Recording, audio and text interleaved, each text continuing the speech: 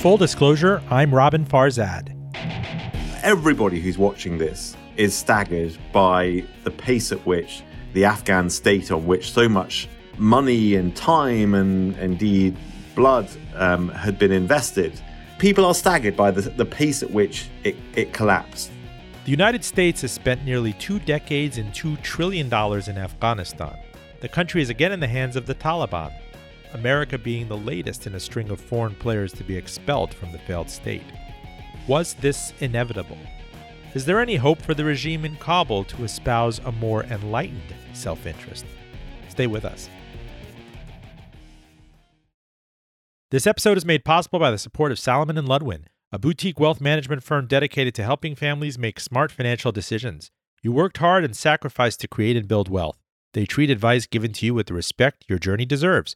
For over 30 years, Salomon & Ludwin has earned a reputation of trust and confidence, recognized by Barron's as a Hall of Fame advisor. More at salomonludwin.com. Full Disclosure podcast to NPR One, Spotify, and Apple at link fulldradio.com. Please subscribe, rate us, and recommend the show to others. And follow on Twitter, Facebook, and Instagram at FullDRadio. Joining me is James Astill, Washington bureau chief and Lexington columnist at The Economist. James was international security editor when he joined the magazine back in 2004. He's filed dispatches from Afghanistan, Pakistan, and many African countries, and he is monitoring this situation in Afghanistan closely. The cover says, Biden's debacle, what it means for Afghanistan and America. How are you, sir? I'm well, Robin. Yeah, good to speak to you. I have to ask you, with the benefit of, I say, 20 years of hindsight now, and I remember what was going through my head that day in Manhattan on September 11th. Whoever was responsible for this was going to be vanquished. There was just no way. An attack unprecedented since the likes of Pearl Harbor. And you remember what happened to Japan and the terms of the surrender. And here we are 20 years later, and the Taliban, which was giving succor and comfort and hosting al-Qaeda, which attacked the World Trade Center of the Pentagon, is indeed resurgent. Yeah, it could look, I suppose, as if America has spent an awful lot of blood and treasure not to move very far forward. I think that is deceptive. I think that, part of the problem with the American mission in Afghanistan was a failure from the beginning and for many years thereafter to distinguish properly, sufficiently between al-Qaeda and the Taliban, between the international terrorists and the tribally based Islamist militia that had taken power in Kabul. So, with a proper distinction in mind, it's clear that al-Qaeda has been largely broken up, certainly the al-Qaeda of bin Laden vintage that carried out the 9/11 attacks. That has been pretty much dismantled. The Taliban, always a very different entity from al-Qaeda, yes, indeed, are now back in power, but indeed they are a different entity. We could talk about, what this means for international terrorism or the fears around that, but it's not straightforward, certainly, that, al-Qaeda, as we remember it from 2001, is now back in business because the Taliban are back in Kabul. I want to read from the magazine. America has spent $2 trillion in Afghanistan. More than 2,000 American lives have been lost, not to mention countless Afghan ones. And yet, even if Afghans are more prosperous now than when America invaded, Afghanistan is back to square one. The Taliban control more of the country than they did when they lost power. They are better armed, having seized the weapons America showered on the Afghan army. And they have now won the ultimate affirmation, defeating a superpower. I try to wrap my head around the implications of this, especially in that we're weeks away from the somber 20th anniversary of September 11th. I mean, from a timing perspective, was there no other way of kind of diffusing this or punting it down a little further if there were going to be terms of our surrender, kind of dripping it out and making sure there are some safeguards in place? I think that, look, Robin, for 20 years, there have been arguments around Afghanistan between people arguing for one course, whatever, a heavy footprint, lots of American troops on the ground, or a very light American footprint, just a counterterrorism mission, or no mission at all. And people on all sides of those arguments have promised a sort of perfect alternative to what's actually happening. We now know, we certainly should know, that there is no perfect alternative for Afghanistan. It's possible that President Joe Biden will be vindicated in his decision to withdraw from the country. It might look like a very wise one not too far into the future. But right now it looks like a bad one. And though there may be no perfect alternative to what Joe Biden has done, there are things that he could have done with an intent to withdraw from the country that would greatly have reduced the risks of total chaos, bloody chaos, and humiliation for America that we're now seeing in Kabul. Indeed, in the Lexington column, I'm getting your words here, nor is it clear that staying on would have meant escalating the war, in which America has lost 24 soldiers in combat in the past 2.5 years. Above all, the catastrophe that Biden was required to answer for this week was not the decades-long failure in Afghanistan, or even his decision to draw a line under it. It was his administration's astonishing lack of preparedness for the Taliban's takeover. Aside from an implausible and swiftly debunked claim by Mr. Biden that America had not previously evacuated many vulnerable Afghans because they had not wanted to leave, the president's lengthy self-justification seemed mostly intended to distract attention from that disaster. I gotta say, I thought these guys were far more prepared and premeditated. I mean, your hand did this. Trump was negotiating openly with the Taliban a year ago.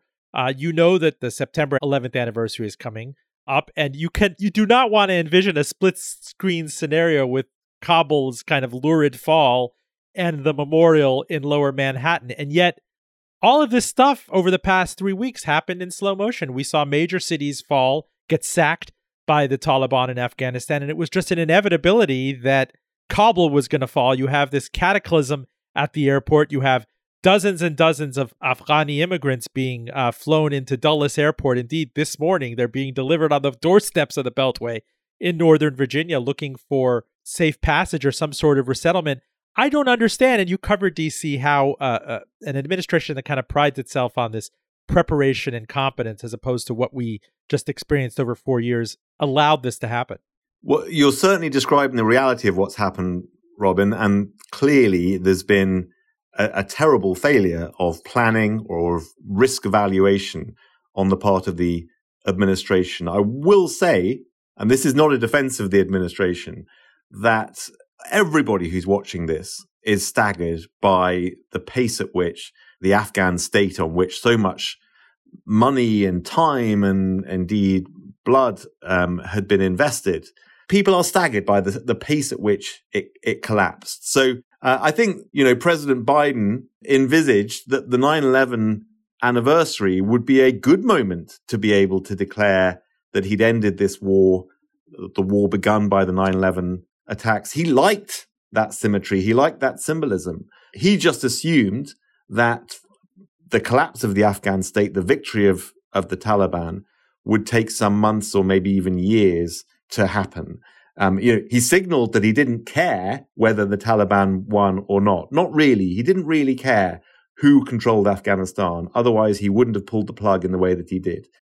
He just thought that the Afghan government would have more time, that the Afghan forces would hold the Talibs at bay for a little longer. He shouldn't have thought that. We know now already, and we'll know more, no doubt, in due course, that the intelligence risk assessments that he was getting showed that there was clearly a possibility of rapid collapse. But that's just not something, it seems, at a political level, at a decision-making level, the president and his closest advisors considered to be a serious enough possibility to make more contingent planning for what's happened. So they've been caught out and they've been humiliated, and I'm afraid they deserve the unprecedentedly heavy criticism that they're getting right now.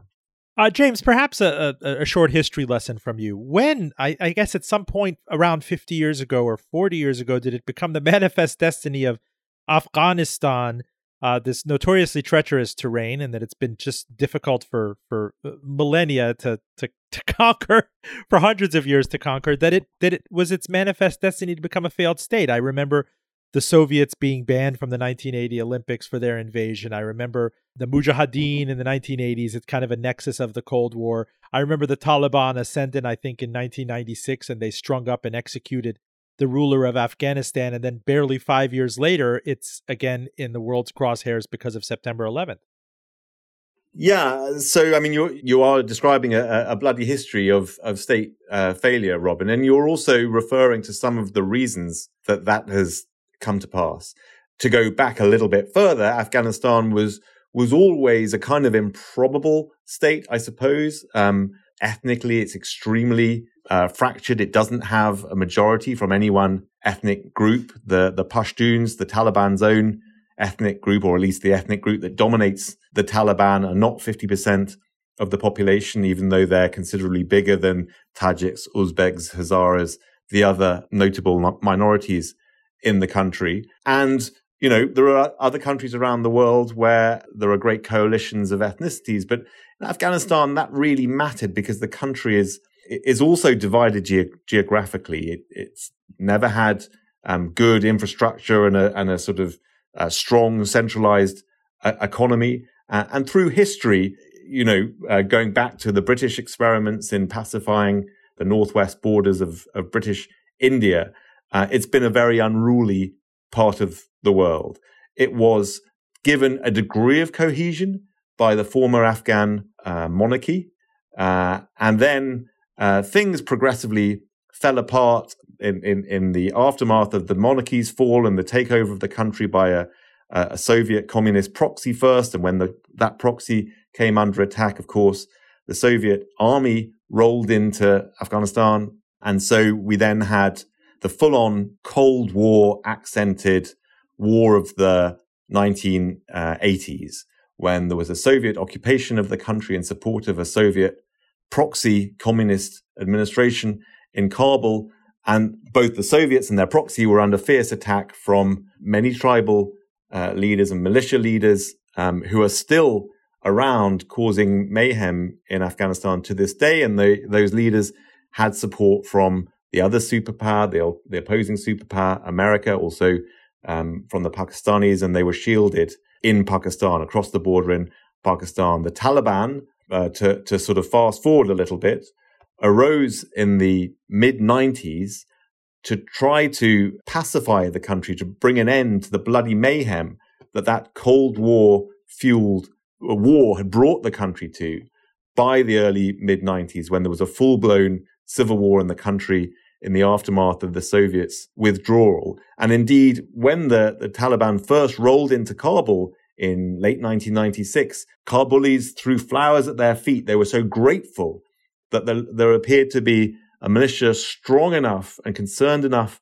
about security and law and order, as the Talibs were, to put an end to the civil war. So the Taliban, villains and reviled as they became for many Afghans, were not the worst players in those decades of mayhem and terrible, terrible civil war and strife. Is the country sort of fated to be a failed state? Well, it didn't seem like that at times early on in the American experiment with state building, after America bombed the Taliban from power in 2001. But very soon, the strains in that Western project became apparent. And I'll just leave you with one of them, because it seems ever more significant in retrospect. And that was really the degree of centralization that America and its allies imposed upon this new fledgling Afghan state. They took a shortcut in sort of state development and wanted everything run from Kabul with the benefit of the huge budgets, the huge sums of Western aid money that were poured into Kabul. And they thought that they could sort of fast track development and bring the country to heel that way. It just didn't happen. The country is too divided, too fractured ethnically and regionally and in other ways. And if there is to be, to get back to your original question, is Afghanistan fated to be a failed state? If there is to be a stable, self-governing, functional Afghan state, I do feel it will have to be built more from the provinces up than from the center. Full disclosure, I'm Robin Farzad. You are listening to James Astill. He's Washington bureau chief and Lexington columnist at The Economist. He was previously international security editor. He has filed stories from Afghanistan and some of its neighbors, including Pakistan.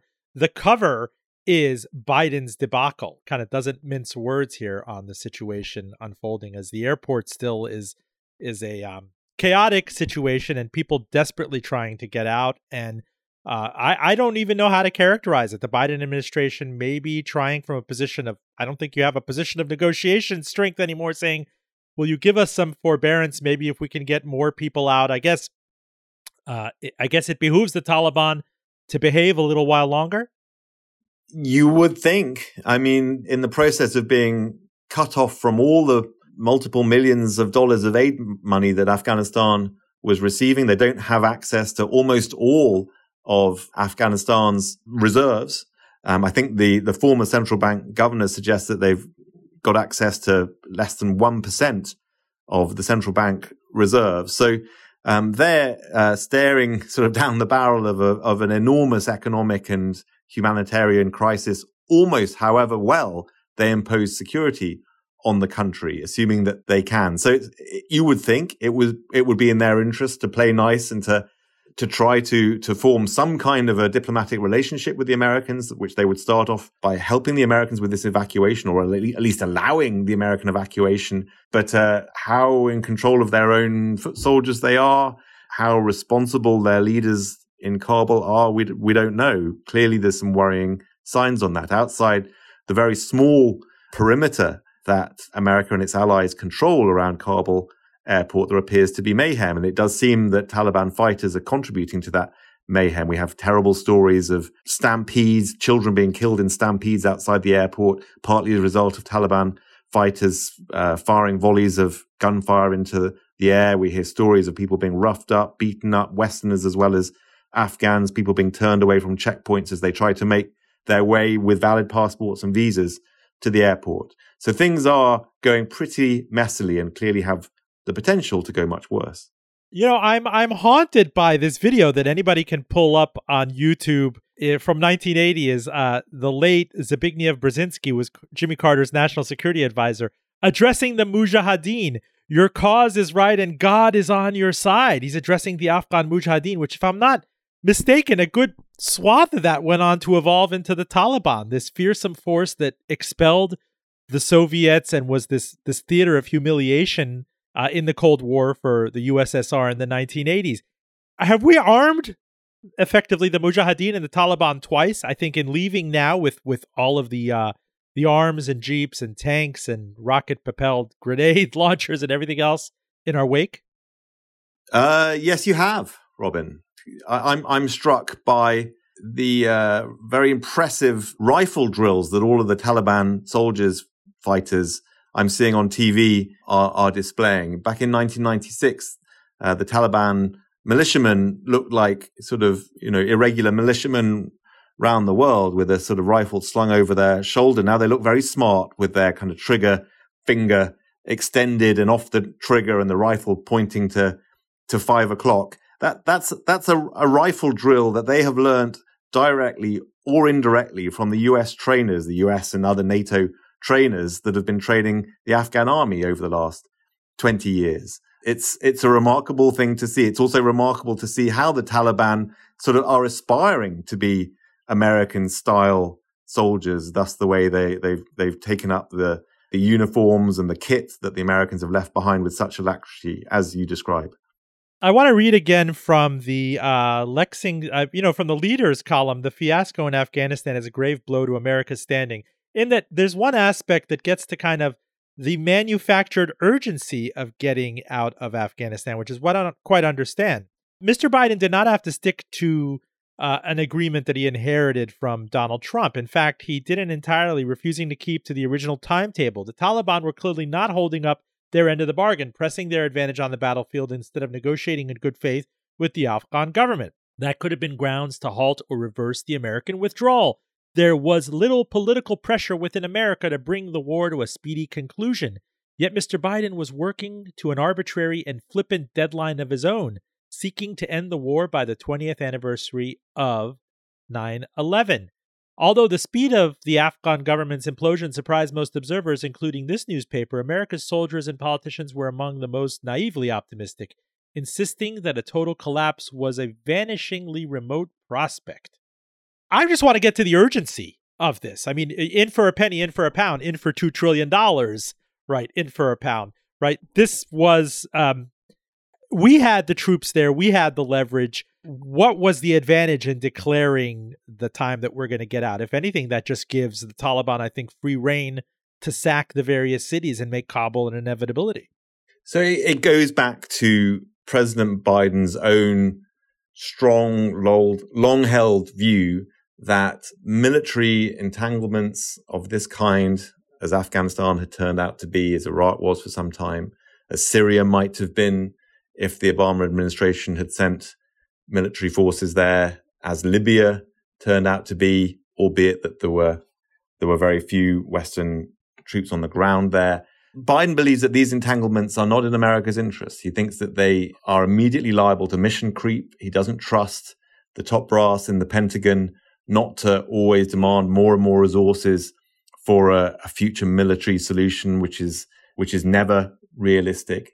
He thinks you've got to be very skeptical of the advice you get from the Department of Defense and cut your losses and move on to the more successful, more focused foreign policy that it seems he envisages. So again, a point I made earlier, Biden didn't really care whether the Taliban controlled Afghanistan or not. He signaled that.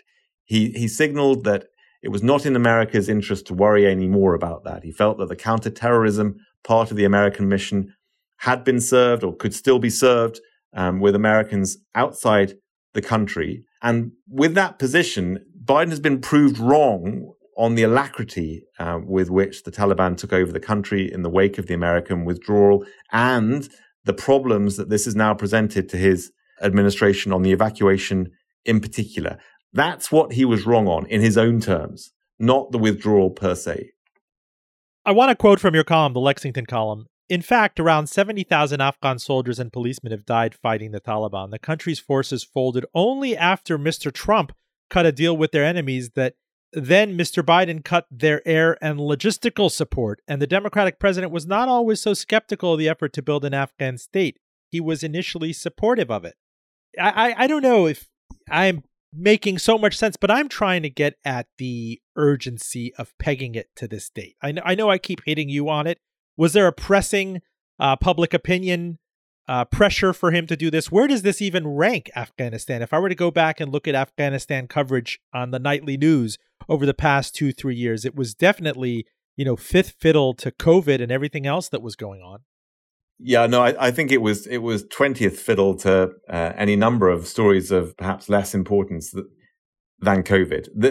This was not anywhere near the top of the news agenda. Biden was under very little political pressure. It's been written a lot, mostly outside America in the last few days, that Biden did this for political reasons. Well, to give him his due, to give the devil his due on this issue, I don't think Biden was doing this for narrow political reasons because there are just no votes in it.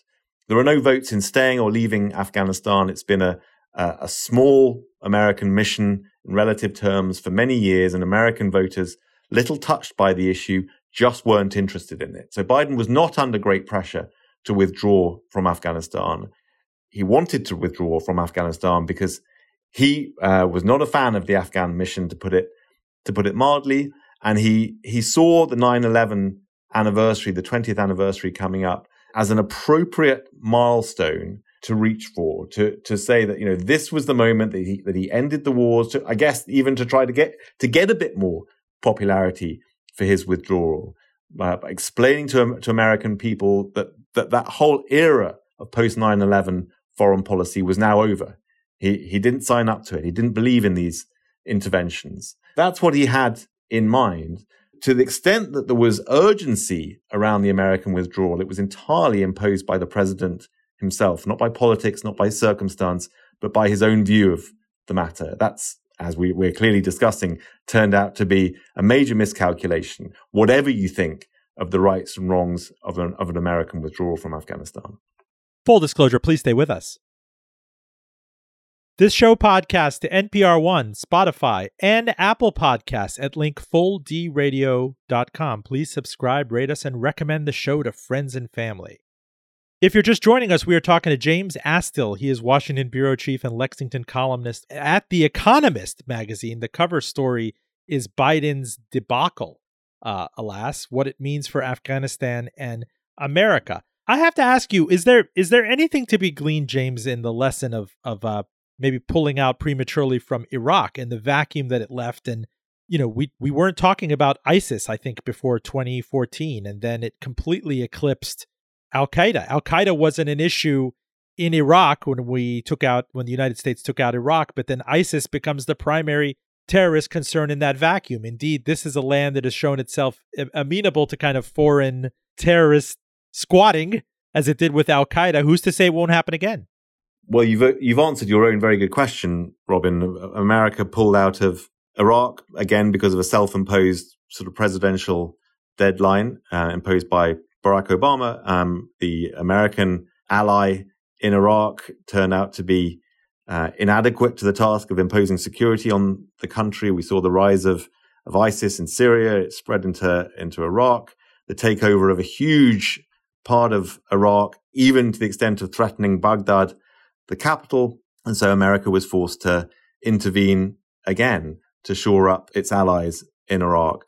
The comparison is absolutely apposite here. It's just that there is no longer even, the semblance of an American ally in Afghanistan. The Taliban are now in control of even more of Afghanistan than they were in control of back in 2001 before the Americans started bombing them. So, for the Americans to be forced to think about intervening again in Afghanistan against the Taliban, I think you would have to see some equivalent terrorist threat, or indeed, God forbid, terrorist attack equivalent to 9/11. Whether that's an appropriate fear, that is, we don't know what the risk is. The counterterrorism folks tell us that there have been such huge developments in drone technology, in signal intelligence, and indeed in the politics of the Taliban and the disincentive that they should feel to harboring international terrorists in view of what happened to them last time they did that. All of that might suggest that there is a much lesser risk of history repeating itself and are getting another 9/11 than some people fear, but it's clearly nonetheless a valid fear. What about the state-sponsored interest in kind of dominating Afghanistan? I'm thinking about China's Belt and Road Initiative, which, has aromas of the fabled Silk Road, this massive multinational infrastructure project. I think the inception was in 2013. The Chinese government wants to invest in upward of 70 countries and international organizations. And I look at the map, and Afghanistan, for all of its mountainous and treacherous terrain, is pretty plumb. Yeah, it's at the meeting point of empires, as has often been described. Extraordinarily strategic location. Well, look, Robin, there's been an awful lot of chatter over the years and now decades of immense Chinese investment in Afghanistan and the degree to which that could be an alternative to or a reinforcement of what the West were trying to do in Afghanistan. And we really haven't seen anything much of that investment over the years. A bit of Chinese interest and investment in the mining sector, but that mining sector is completely nascent. At least the formal mining industry is almost non-existent in Afghanistan. And that was the case when there was a somewhat reliable partner in Kabul. I think even if China is playing the Taliban and the Taliban's entry into Kabul very differently from America, I don't think we should expect to see a huge Chinese investment now in Afghanistan that was not forthcoming before the Taliban took over the place again. What of this? What of the ink being spilled on this potential $1 trillion of rare earths? I mean, lithium and the electrified automobile and the international arms race for battery power. Is that speculative? If I'm thinking of old line things such as natural gas pipelines, and there are already investments in southern Pakistan for China, is this really, let's take the Pax Talibana, entertain that idea that there's an enlightened self-interest from this new regime in Afghanistan, and they would welcome the no questions asked bridges and tunnels and investments and machinery that China could bring. Robin, we don't know how this Taliban regime is going to compare to the old Taliban regime. Perhaps it's possible that they'll be sufficiently responsible and efficient and promising of a sort of long-term stable Afghanistan for China or other countries and investors to put huge amounts of money into mining or otherwise a natural resource sector in Afghanistan. But it's really too early to predict that right now. You know, the Taliban were not good at governing the country last time around. The country was not stable last time around. Its economy was shot to pieces. The civil war carried on in the Panjshir Valley, especially where there was a sort of Tajik holdout to the Talibs. And the harboring of international terrorists, of Al-Qaeda, by the Taliban was sort of emblematic of the pariah status that they had internationally. This is the Taliban that we know, and we don't know a different Taliban yet. And I suspect strongly that whatever the Chinese say about their hopes of having a good working relations with the Taliban, we won't see significant investment in a long-term sector like the mining industry until we're surprised on the upside to a rather remarkable degree about the ability of the Taliban to run the country and hold it together for some considerable time. James, try to get me into the mind of the Taliban, the new and improved, the softer Taliban of the 2021 vintage and not the 2001 vintage. I mean, clearly is self-interested, wants to be in power there, raced to take back the cities and the countries, didn't stand on ceremony in any way. Suppose it wants to survive and last into the future, has already signaled that it's going to prioritize women's rights, and people aren't necessarily going to lose their job who are working in concert with U.S. troops. I don't want to sound so naive, but should there be something to that, to the extent that you want to have a chance at international monetary inflows and investment? And in the end, what are you inheriting if there's nothing beneath it? If I understand the question rightly, Robin, if the Taliban, they're not democratic, they're not liberal, their human rights record was abysmal during the fighting of this war. They slaughtered people. They showed no regard for civilian lives. If they nonetheless are a great improvement on the Taliban of yesteryear, if they let women take part in the economy and public life, if they have a vision of Afghanistan which is much closer to what, I don't know, some of the softer Islamists in Pakistan or in Turkey, then the West should fall over themselves to support that Taliban project and continue aid flows to them, and certainly not consider the sort of sanctions that some Western politicians are talking about right now. I would just say that there is really not much reason to hope for that Taliban. And although, as you suggest, we've heard some sort of encouraging, sort of conciliatory noises from some Taliban spokesman, we've also heard some opposing messages and have heard reports of women in Herat, where 60% of the university population was female, being told that they can't go to university anymore, government offices being emptied of women workers, and as the women are being sent home, they're being told to send their male relatives back to fill their jobs. This is the Taliban of yesteryear. So the sort of new and improved and softer Taliban is still very much a notional thing rather than something that I think we can point to yet. James Astill of The Economist, in the few minutes we have left with you, I'd love to focus on the United States' standing. I mean, tons of stuff written about the United States since September 11th. Of course, President George W. Bush comes into office in 2001, really openly skeptical of nation building. September 11th happens. Iraq we take on, which was disastrous in many ways, and we pulled out too soon. And you see this broad, amorphous entity and ISIS suddenly take over everything. I hear a lot being written this week about the unenforced red line in Syria with chemical weapons under Barack Obama, and Biden's pullout kind of sounding two death blows to American credibility for, I think at the very least, multilateralism, for other countries being able to depend on us. So Robin, this is a bad blow for America's reputation. It's a disaster. The Europeans who feel that they were, partners in Afghanistan who sacrificed a great deal, so not just the Europeans, but Canada too, the NATO members primarily, sacrificed huge amounts of their own blood and treasure in Afghanistan, were signed on to the American-led effort to stabilize Afghanistan in the long term. And now the Americans have just pulled the plug on them, making not just America's, but other NATO members' sacrifices in Afghanistan worthless. So there is a great deal of unhappiness amongst America's traditional allies, those allies that President Biden swore to big up and refresh and replenish in American diplomacy when he took office.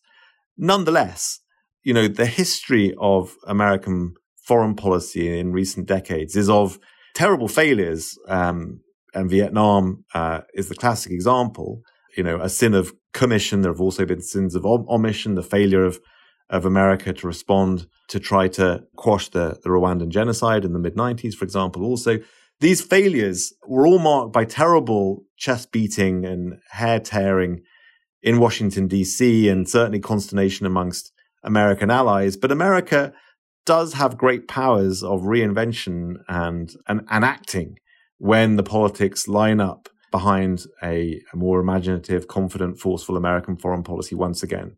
And in America's victory in the Cold War, ascension to be the one global superpower, not long, 15 years after the debacle in Vietnam, these sort of examples show us that, that it's never darker than shortly before the dawn. And there can be, no doubt, a sort of dawn of American foreign policy again. There are reasons to think that history is not going to just repeat itself. The rise of China makes a big difference to America's ability to act in the world. Perhaps more importantly, the dysfunction in American politics makes it very hard to rally the country behind a foreign policy, just as George W. Bush was able to rally the country after 2001. So there are things to worry about, but I wouldn't rule out America's ability to come back from this by any means.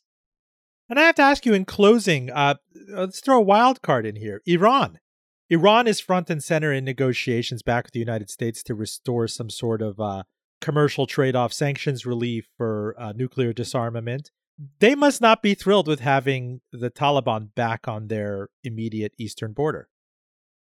Well, I think as for China and Pakistan too, it's a bit of a mixed picture. The Iranians were very hostile to the Taliban historically, as you will know, Robin, but they'd been sort of making nice with them for some time. They're now balancing a poor pariah state on their eastern border and the prospect of a huge inflow of refugees once again from Afghanistan into Iran. They're balancing that clear disaster and economic drain and security worry for Iran with the bloodying of America's nose and reputation in Afghanistan, which is something cheering to the Iranians. So they probably shouldn't be cheered. They should worry about the longer term impact of this on their own country. But I think there's some rejoicing nonetheless in Tehran in America's humiliation and fall. James Astill, Washington bureau chief and Lexington columnist with The Economist. I'm always grateful to have you on, sir. Great pleasure, Robin. Full disclosure, please stay with us. Joining me is Michael Arrighi. He's a safety and security officer who's had experience in Iraq, Afghanistan, and Libya during the years 2004 to 2012. He was senior security asset for several U.S. government reconstruction contractors, plus 40 years of security and law enforcement experience. How are you, sir? Quite well. And yourself?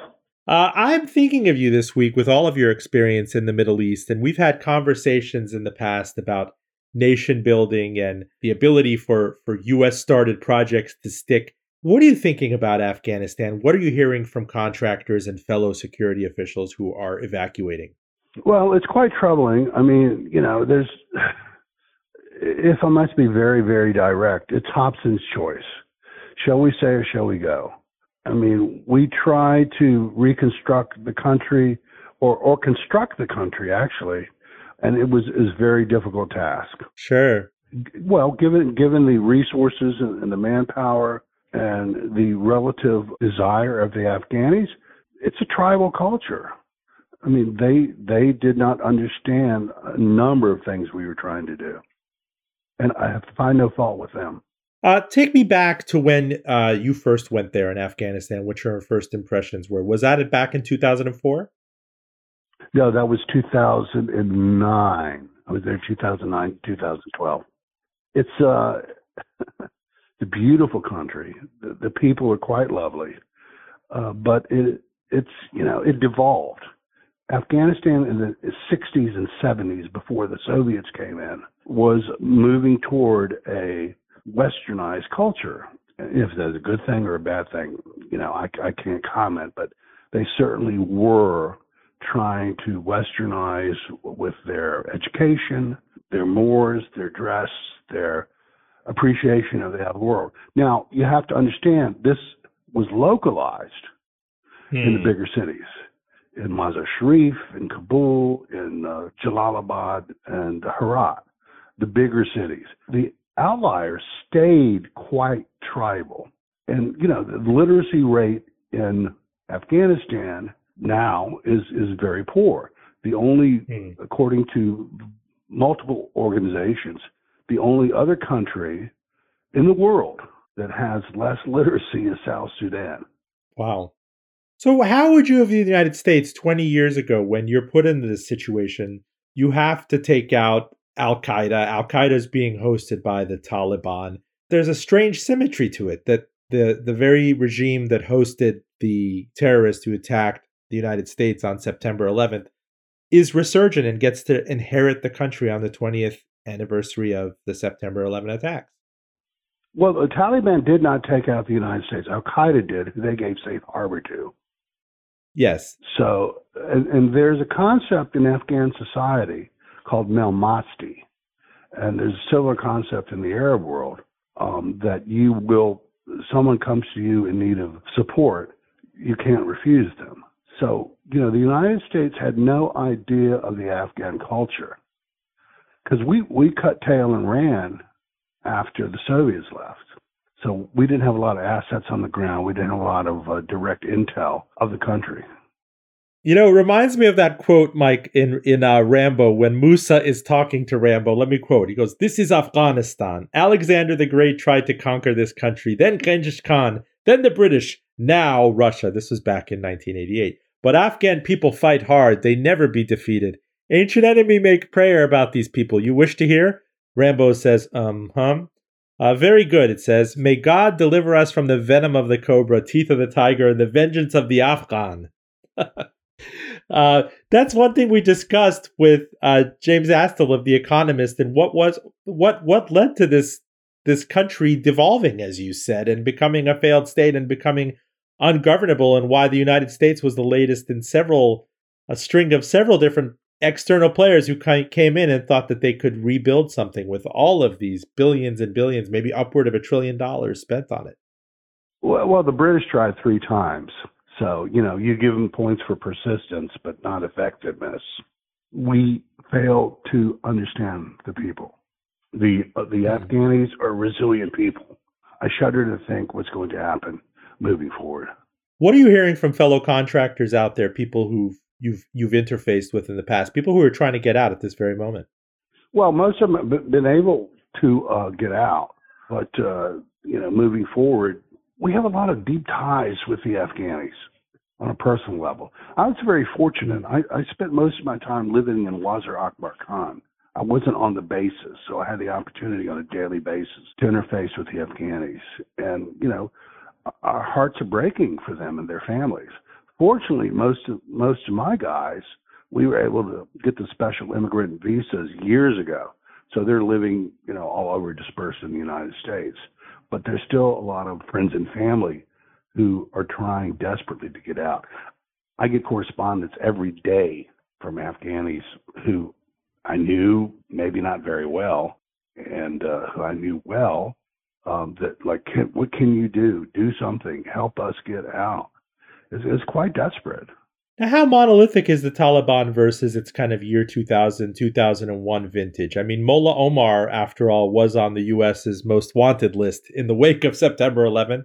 But here you have a a regime there that purports to say, I guess it's nominally okay with women in government roles, women going to schools. Do you trust it? Do you think that it'll have some element of enlightened self-interest in mind in terms of contractors and bridges and roads and all the other things that need to be done to not be a failed state?